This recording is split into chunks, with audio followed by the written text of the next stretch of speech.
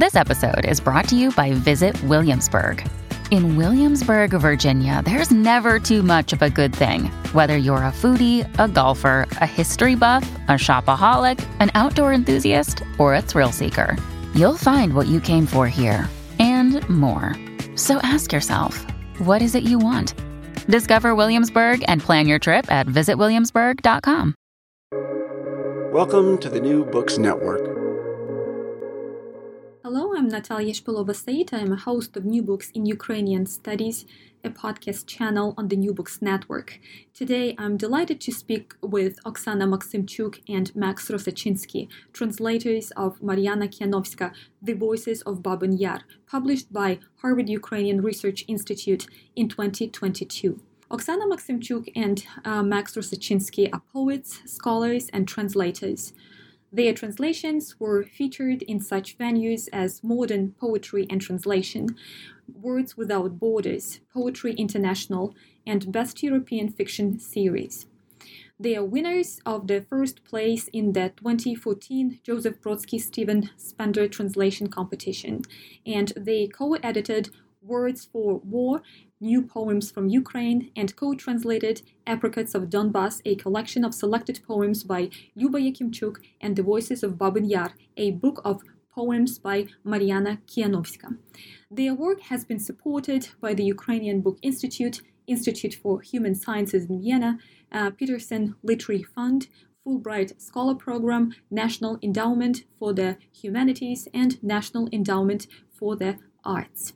Hello, Oksana. Hello, Max. And thank you so much for joining me today. Thanks so much for having us and for organizing the podcast. Could we start with reading a poem from the volume? I hold a bullet under my tongue.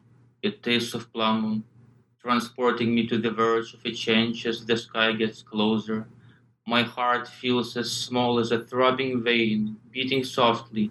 Don't be afraid, I tell it. Don't cry, you must breathe and speak. Snella, Snella, they shout, but it's hard to keep going when, you know, this is it, the end.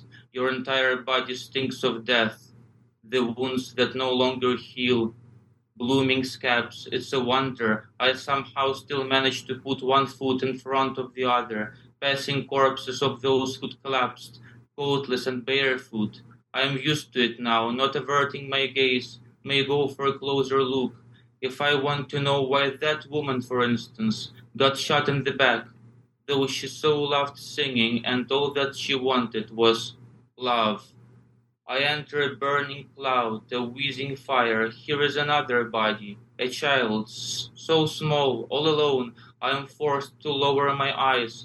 I'd pick it up in my arms, but every minute's a bullet that swells below my tongue, a nail driven into the heart. I am following in the footsteps of Ezekiel, Aaron, Ora, Adam, Micha, Yehuda, Sarah. They are right here before me. We enter a cloud of smoke. Thank you, Max. Thank you. Unfortunately, the tragedy of Babyn Yar is not usually included in a general history course on the Second World War in the USA or elsewhere in the West. What would you tell your audiences who are not familiar with what transpired just within a couple of days in Babyn Yar and then within the subsequent 2 years? Where would you start? So, Babyn Yar is unique because it was the first massacre that was orchestrated at this scale and in this specific way. So there were various types of genocides and massacres before, but it was staged and executed in a specific way that inspired a lot of the later massacres that happened after 1941. So what happened is that the Kyiv Jewish population was at its peak in 1939, and when the Germans invaded in 1941, by that time, a lot of the Jews had already left. They fled because they knew that the Germans are coming. So all of the remaining Jews after the German occupation, were ordered to show up to this intersection of the two streets.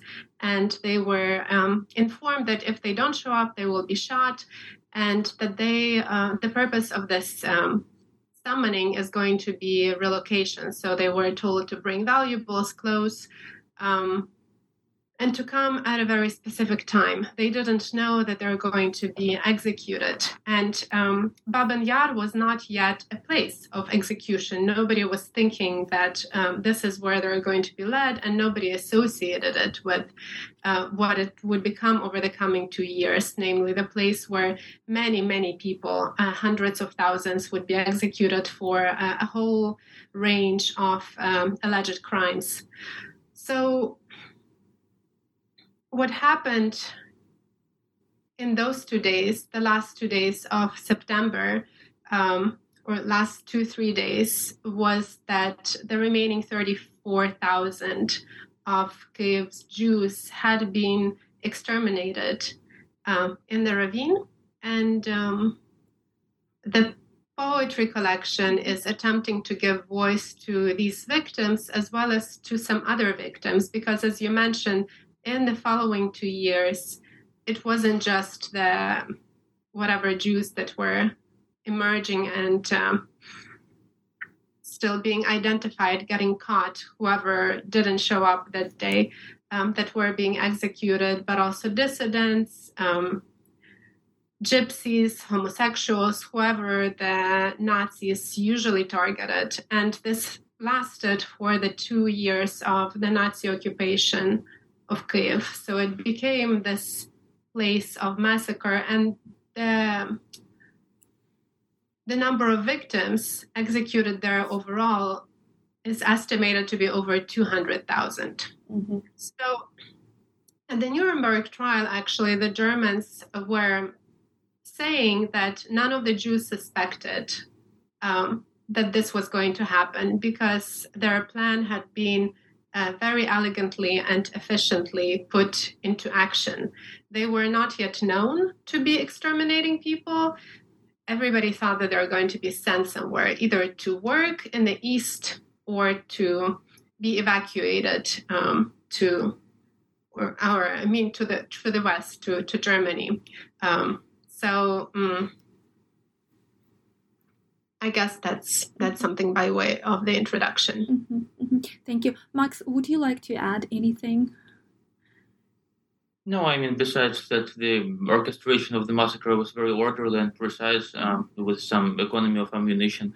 It's, as we know from recollections, those were headshots as opposed to machine gun shot, which would be a pure waste of ammunition from German perspective. And yes, from poems by Marianna Kiyanovska, we actually see those, hear some echoes of those hesitating voices who do not know exactly where they're going. There were some suspicions in some cases because they entered through the gate to the old Jewish cemetery, right? And it's already reminiscent of death. But nothing was known about the German plan of mass execution. But where they met, the intersection of, these two streets, we actually had to do the walk on Google Maps to imagine precisely how they proceeded to their place of death. So Marianna and Dorogozhitska. It's about a mile away from Babyn Yar. And another thing to add is that there are about 30 survivors. So out of 34,000 people, 30 survivors, that's very, very efficient. And as Max is describing, they were usually given headshots.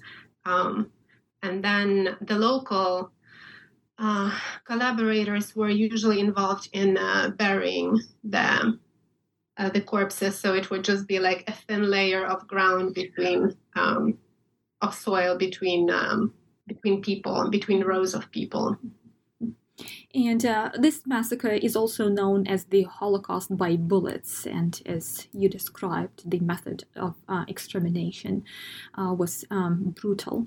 And as you pointed out, there was some information that was available right after the massacre took place, and after Kiev was liberated, all the atrocities were revealed to some point, to some extent. But of course, there was some sort of strategy, right, to somehow suppress this memory about what happened in Babyn Yar. And Marianna Kiyanovska's volume is an attempt to speak about the tragedy on both individual and collective levels. And there is this motive of speaking. It's hard to speak about the killings and about the memory of being a witness of killings. But there is a point when speaking becomes possible and necessary. And I would like to read out just a couple of lines from the volume pertaining to this motive of speaking. It's page 39 in my copy. Only now can I speak of this. Brother Levy yelled, "Come take a look at these cherries." Shot cherry stones at me, and I shot right back at him. To this day, it hurts me inside my chest. To this day, I wrestle rooted in only now can I speak of this. So, in your opinion, what are those steps that have to be undertaken in order to start being able to talk about tragedies like Babyn Yar? What enables this kind of act of speaking? Well, first of all, having survived, and second is passage of time that creates this reflective distance without which speaking is impossible. So even for a person who witnessed a tragic event, it takes a lot of time to reconcile himself with what she witnessed and come up with a more or less consistent story with the narrative. Mm-hmm. Right. I think the failure to die with the others can be can be a burden for so many survivors, and still is. I wanted to just take a step back and add something about the context in which the Babyn Yar massacre happened, and that happened in the context of the Battle of Kyiv, which involved 700,000 casualties, mainly on the Soviet side. So, in the context of that massive loss of life, I think, and that was the thinking behind the Soviet suppression of the distinctiveness of the Babyn Yar massacre, the numbers just blended right in with the tragedy, and the tragedy also seemed to be common, right? So it was the tragedy of German invasion and occupation, which had specific consequences on the civilian population of Kyiv, including the Jews of Kyiv. So they were not the only ones massacred, and that's what the Soviet narrative attempted to emphasize. The reason it was silenced is because there would be a story that was in some ways unique because they were massacred as a specific group that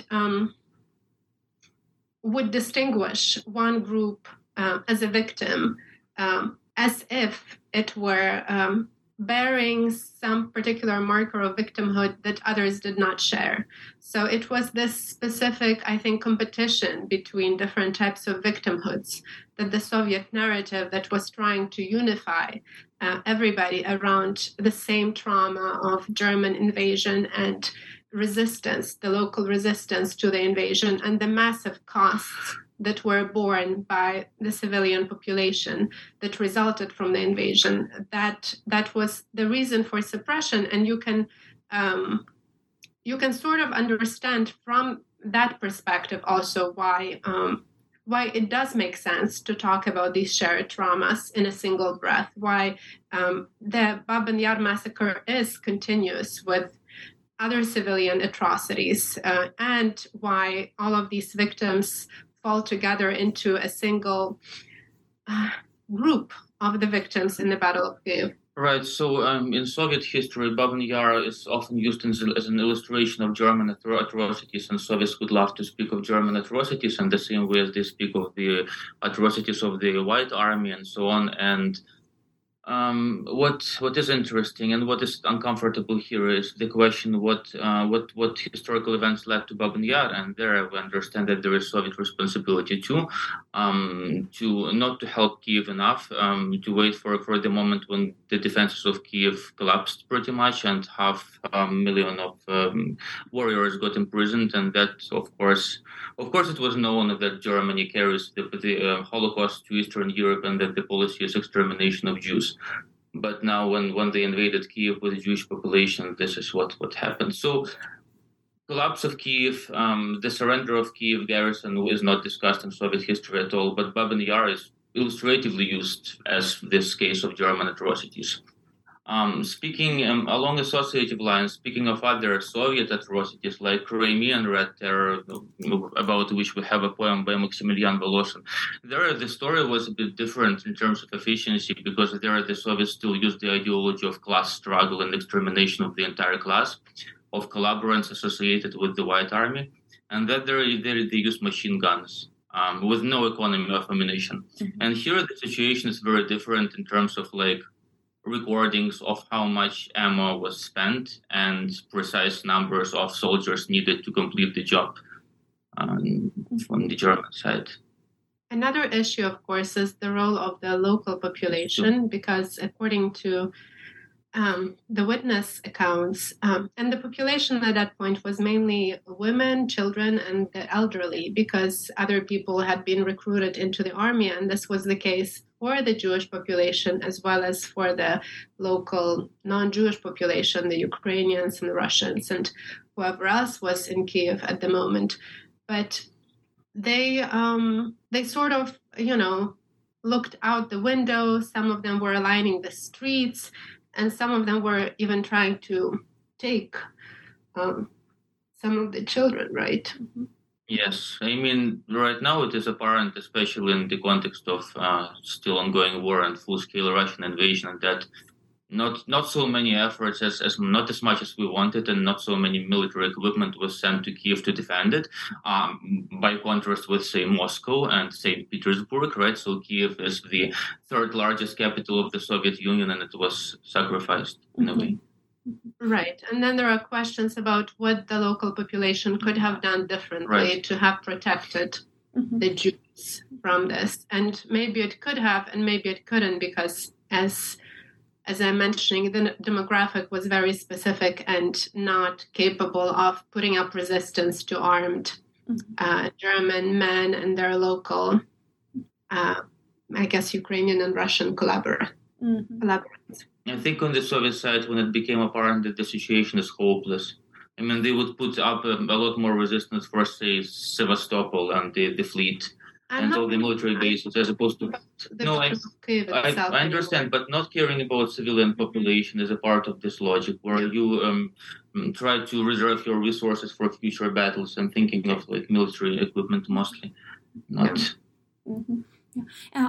I wanted just to go back to that idea about how the Soviet historiographies represented the tragedy in Babyn Yar, and connect this kind of approach to somehow distort the historical events to the present moment, when the Russian government today is very much exploiting and abusing all the atrocities that were committed by the Nazi Germans in Ukraine to justify their opinion on the current Ukrainian government being Nazi, and saying that there are neo-Nazis in Ukraine because that kind of history was presented as some sort of an episode that confirmed the Ukrainians' collaboration with Nazi Germans.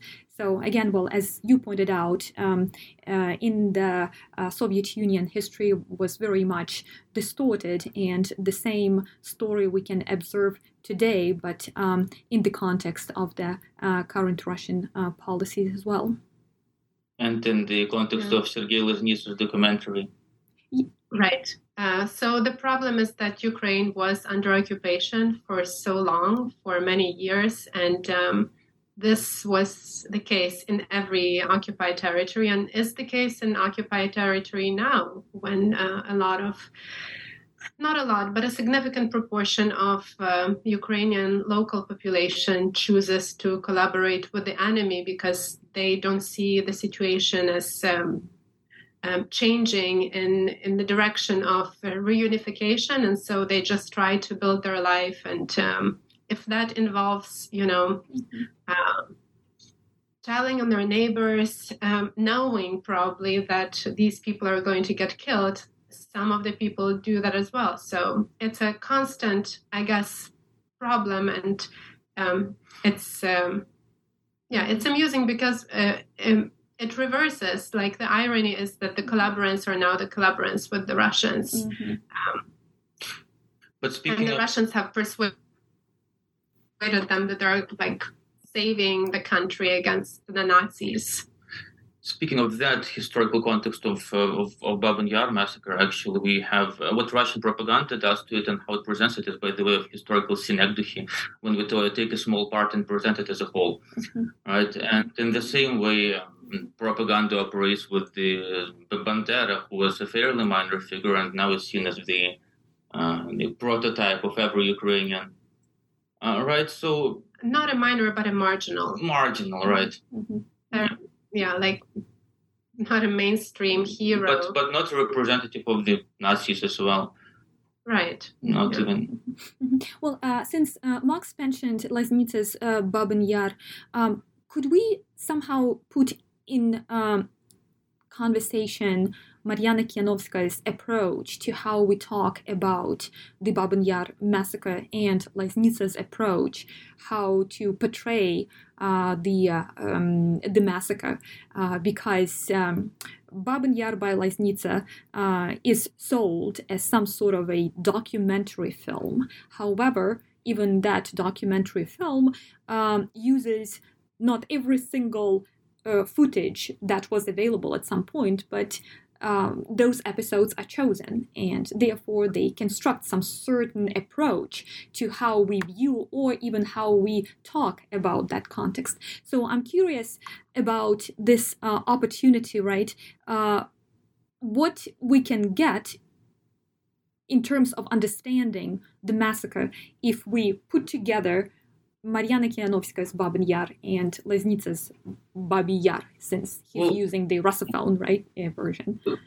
Laznitsa is heavily influenced by montage, and even if we imagine that he managed somehow to include every single documentary footage available, still he would be selective, selecting in this montage and constructing linear stories, sort of a narrative.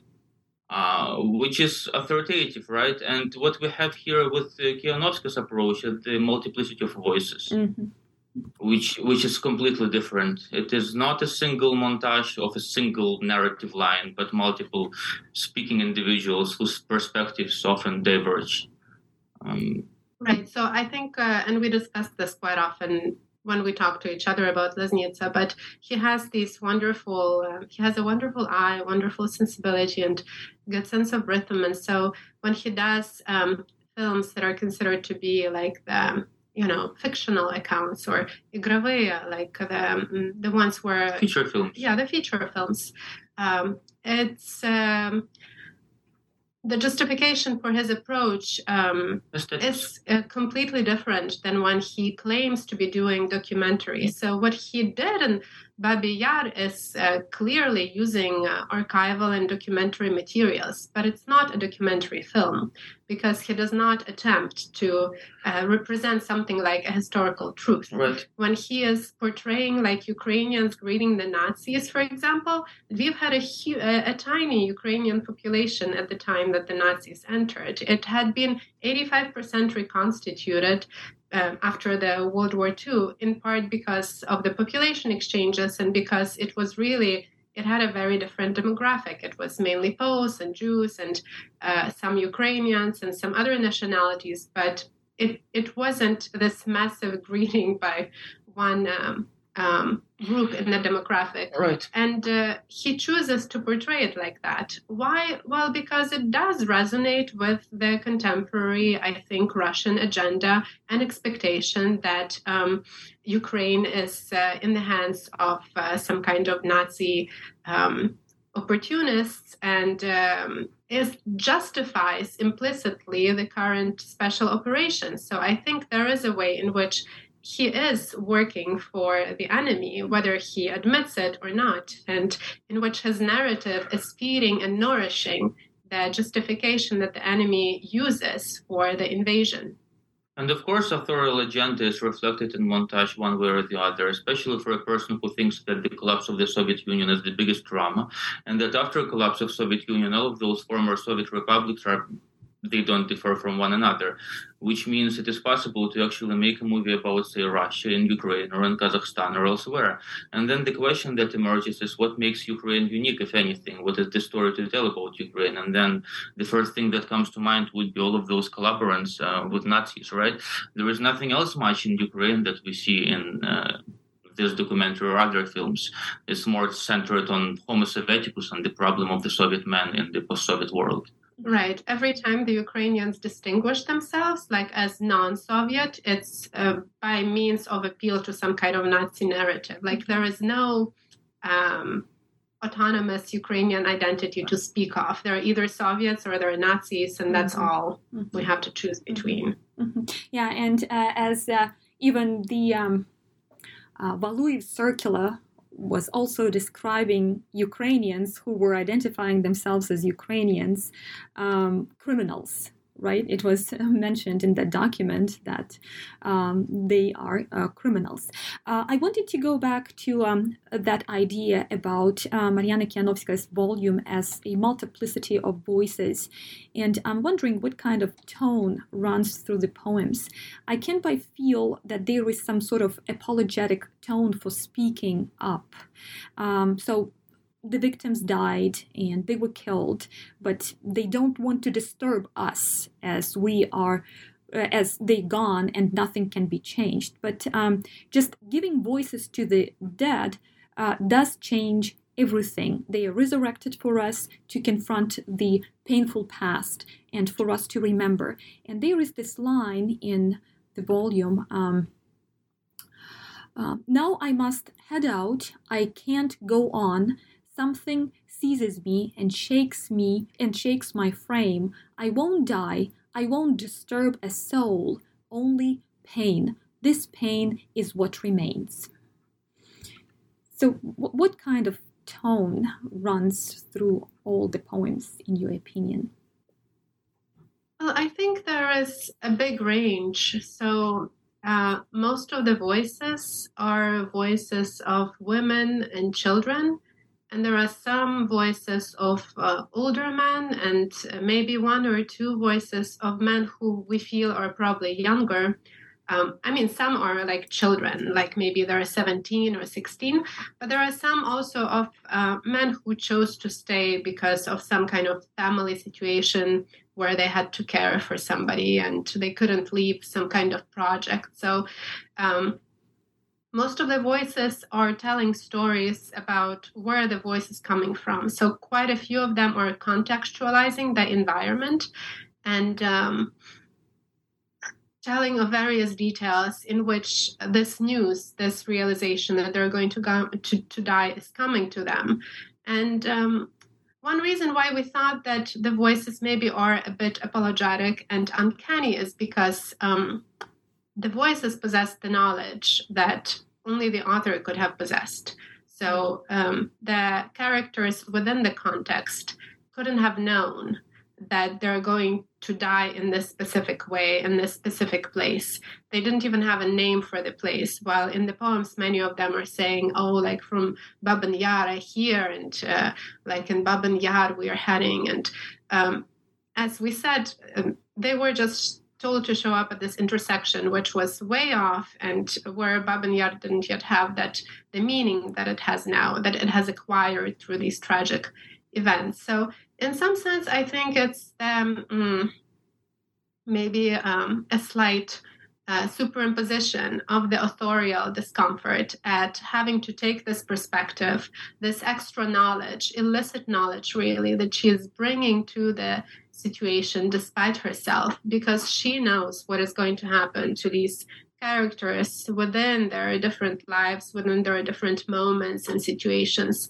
and the characters don't. So there is this, there is this, fourth wall between them where it's as if she has them speak against their will, against their knowledge, against themselves. And through herself, through her own poetic voice, right? Which is also full of characteristics of rhymes and meters and preferences. And it's not clear that she is aware that she is doing it, because the way that she came to write this volume, from the author's own words, is it was incredibly fast. It was maybe, she wrote about 200 poems within 2 months, and they came to her as voices. So she was in this altered cognitive state where she felt like she was being a medium that was channeling the voices of the dead through her, and that she was chosen because she is a good poet. So she was able to catch them in this particular crystalline form in which they could then communicate to an audience and make themselves known. Well, this is about inspiration and motivational impulse, but at the same time, she gives credit to tradition. It's rhymed. It's very close to other Ukrainian poems within the same tradition, right? And sound similarity is definitely the driving principle of word combination. As you see, assonances and alliterations quite dominant in the Ukrainian originals. So, yes, it is within Ukrainian poetry at the same time. Right. So there are lots of routine expressions of guilt and self-consciousness about being a survivor of this massive tragedy, because everybody was aware of what happened during the Battle of Kiev on the one hand, and being in the midst of this deathbed, basically, which Kiev became in that September and August. But also the guilt for now speaking about this, bearing witness to this, assuming that one was a survivor. And I think she only has 2 or 3 voices of survivors. Most of the other ones are destined to die, and they speak, their voice comes from these last moments of their lives, or as they're waiting the last weeks or the last days. Right, and yet formally, voices are individuated or differentiated by various meters. We might say that as well. It is not a single poetic meter sort of a voice. And also, even if all of these poems were based on actual historical documents, they still would become or be rendered, imagined because of aestheticization and poetization. That would be inevitable. So a child's voice is rendered in this very childish verse, like a nursery rhyme. And a bride who lost her groom, her voice is also rendered in something that very much resembles a wedding song. And she does this to individuate voices formally in a number of instances. I'm thinking about this point that you made. Marianna Kiyanovska was writing these poems very fast, and she felt like she was broadcasting voices, right? There is a lot of emphasis on close family relations in these poems, particularly children and mothers. And as you pointed out, they were all somehow driven to the ravine, and they were witnessing each other being executed. I'm wondering, what are the repercussions of these familial and generational disruptions on the collective level, as well as how these disruptions shape collective traumas, and if there are any ways for either processing the this specific trauma and for healing, is some sort of healing is possible while remembering, right? While remembering the massacre. As I think at the beginning of our conversation, Max pointed out that some time distance is necessary in order to start speaking about this tragedy. On the one hand, distance can help. Time distance can help. On the other hand, time distance can create some space for forgetting as well. We can start answering this question with a specific example of a poem where we have married couple of Jew and Ukrainian, right? Ukrainian woman, and then her husband is a Jew who dies in Babyn. And that's a family drama, and that's a common drama. And if we take it to a larger level, then it's the same as Ukrainians living with Jewish population in Kiev, forming a family, and that's a family drama, and that's a part of our history. From a global level, his dramas of history unite us.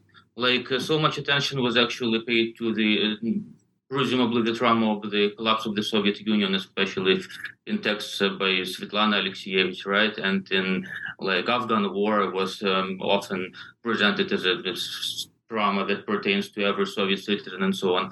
So some dramas we no longer identify with. Some are now in the context of most recent events and of Russia's full-scale invasion became of smaller significance. But other dramas were triggered by this war, by Russian invasion of Ukraine. I think it's a very tricky balance between forgetting and knowing what to forget, and healing, right? Because you do need some degree of forgetting in order to heal. And reconciliation between communities that had been at war require a certain amount, not just of forgiveness, but also of forgetting of certain things. At least they should not be, graphically flashing before your eyes if you're going to have a sustainable relationship with, say, your neighbors in the future, knowing that your neighbors had been involved or endorsed committing certain crimes. But if there are these voids that everybody knows or senses but are walking around, that makes us unable as a community to confront what exactly we are going to pick and choose, like what are we going to remember, what are we going to forget, and how. And so I think it's Babyn Yar by Kiyanovska is the sort of a monument in words of the particular kinds of voices. It's clearly not the specific voices, but the kinds of voices that were cut short, that couldn't speak and couldn't tell their truth, and that we must try to reconstruct and listen to as they could have sounded when they belonged to the living beings. So the kinds of very ordinary stories, the ordinary lives that had been destroyed by these events, and often events that were preventable. There was nothing, necessary about the execution of that population or about any other population. These are not natural disasters. These are entirely orchestrated, created by us, by the human systems of division and exploitation and discrimination that have been put in place to serve members of some communities over others. So it's confronting, I guess, these patterns of injustice also that remembering very specific victims enables us to do. So always it's about particulars, but also it's about these universal tendencies. When we talk about the Russian atrocities, right. When, for example, Max, who is from Crimea, is talking to his mother, who is still in Crimea, about these things, she says, but, if you stayed, had you been here, you would have been on this other side. You would have thought very differently. And I think there is an insight in that in many ways we are not beyond our time and not beyond our context. And there is a lot of moral luck in being on the right side of history. And you can just really luck into the wrong side, not because you're bad, but just because you're weak or you're foolish or, like many, you're an idiotus, you're like a non-specialist in this particular thing that's like geopolitics or war. And so you fall victim and commit atrocities, and that's on you, but I could have been in that situation or another person. But here you can draw a line between poetry and ideology. Ideology tries to convince you to go and kill some innocent people, especially Russian ideology right now, and poetry just makes you sympathize with those innocent people killed, right? And again, it is about particulars, but also it's about the choice for Kiyanovska to give precedence to this drama and to pay more attention to this specific trauma in the context of Ukrainian war that's lasting since 2014. And some sort of a follow-up on what you were just describing. Killing is not only one of the central themes in this volume, it also becomes normalized at some point, if not trivialized, in the way about how protagonists talk. Well, unfortunately, we are witnessing the same situation today when Russian soldiers carry out massive extermination of Ukrainian citizens. And the world somehow still is quite hesitant to introduce quite decisive measures against Russia. So what's the ontology of trivializing cruelty? And if Babyn can provide us with some sort of answers against trivialization, cruelty, and terror. Mm-hmm. Right. And we often see this in public discourses now. So when you bring up the situation in Ukraine, for example, people say, well, but what about American intervention in Iraq? Or what about Bosnia? Or what about the Athenian massacres during the Peloponnesian Wars? So every time you basically, every time you bring up other contexts in which people have done these things to each other, what you're saying, I think, is that this is not so unusual and your trauma is not unique. And the undesired effect of understanding that this is human behavior and so it can change is that this is human behavior so it cannot change. So it's as if this is, the inevitable... like they say, every time some other person is raped, is like boys will be boys, like this is just what men do, and various other things like this. So I think it's a very similar pattern of normalizing violence that we actually have a choice against. Treating it as a normal part of human nature, right? And it is a part of human nature. It's a matter of whether we endorse it or not, whether we accept it in others and say that this is the way ants behave, this is the way that, dog packs behave, this is the way territorial animals generally behave. And so as if that gives us, humans, some kind of justification to not try to do any better. It's like you settle down into your... lowest nature instead of trying to come up with a system in which we could form a world that is more just to the vulnerable and the weak and those that are least protected by the normal systems of wealth and power.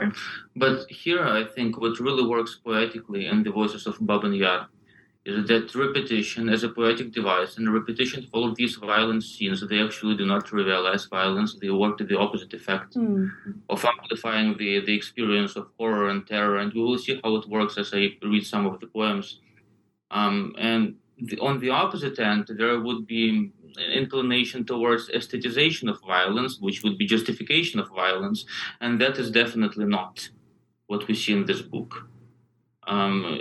As some other poets who tried to make sense of atrocities of war would refer to Guillaume Apollinaire, who also wanted to make sense of those atrocities and aestheticized violence to an extent, like a beautiful dance with ladies and fireworks, right, exploding in the sky. Max, could I ask you to read one more poem from the voices of Babyn? At the train station, two found rest in the third one's arms, the younger one on the top of her heart, the older one by her side. The station sparrows have a new cause for alarm, guessing the language so as to avoid a stray bullet. Figures collecting rubbish, the extraneous useless bodies, the useful ones lined up into ranks, 1, 2, 3, 1, 2, 3, 1, 2, 3. The sparrows observe it from all their posts, over, above, beside. Note the restraint and order, no millet but bullet holes in the coats. Anyone here speak Yiddish? She's lying around like a Jewess with her two kids, idling shamelessly in a public place, motionless bodies, rigid.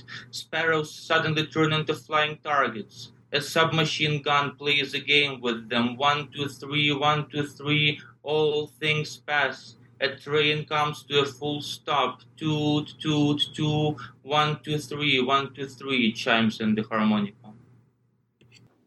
Thank you so much. I think in part the perspective of civilians makes it impossible to really aestheticize the violence. I think you can do it, but you'd need a different perspective. You can almost see it, though, when she describes the German officers, like the German officer's smile that's young and sincere, and he's so beautiful. He appears so beautiful in the poem, this vehicle and tool of genocide. Mm-hmm. We know this about him, but that's not the appearance that is being created. Well, thank you so much, Oksana and Max, for this conversation today. Without any sort of exaggeration, Marianna Kiyanovska's piece of writing is some sort of sacred piece of writing for me. And I feel like I'm going to ruin this special aura about this volume if I say something in addition to what already has been said. So I will just encourage our listeners to get the book, to read the book, and to internalize the poems. Thank you so much for bringing this volume to Anglophone readers. Thank you so much for talking to us. Today I spoke with Oksana Maksimchuk and Max Rosachinsky about Marianna Kiyanovska's The Voices of Babyn Yar, published by Harvard Ukrainian Research Institute in 2022. Thank you for listening to New Books in Ukrainian Studies, a podcast channel on the New Books Network.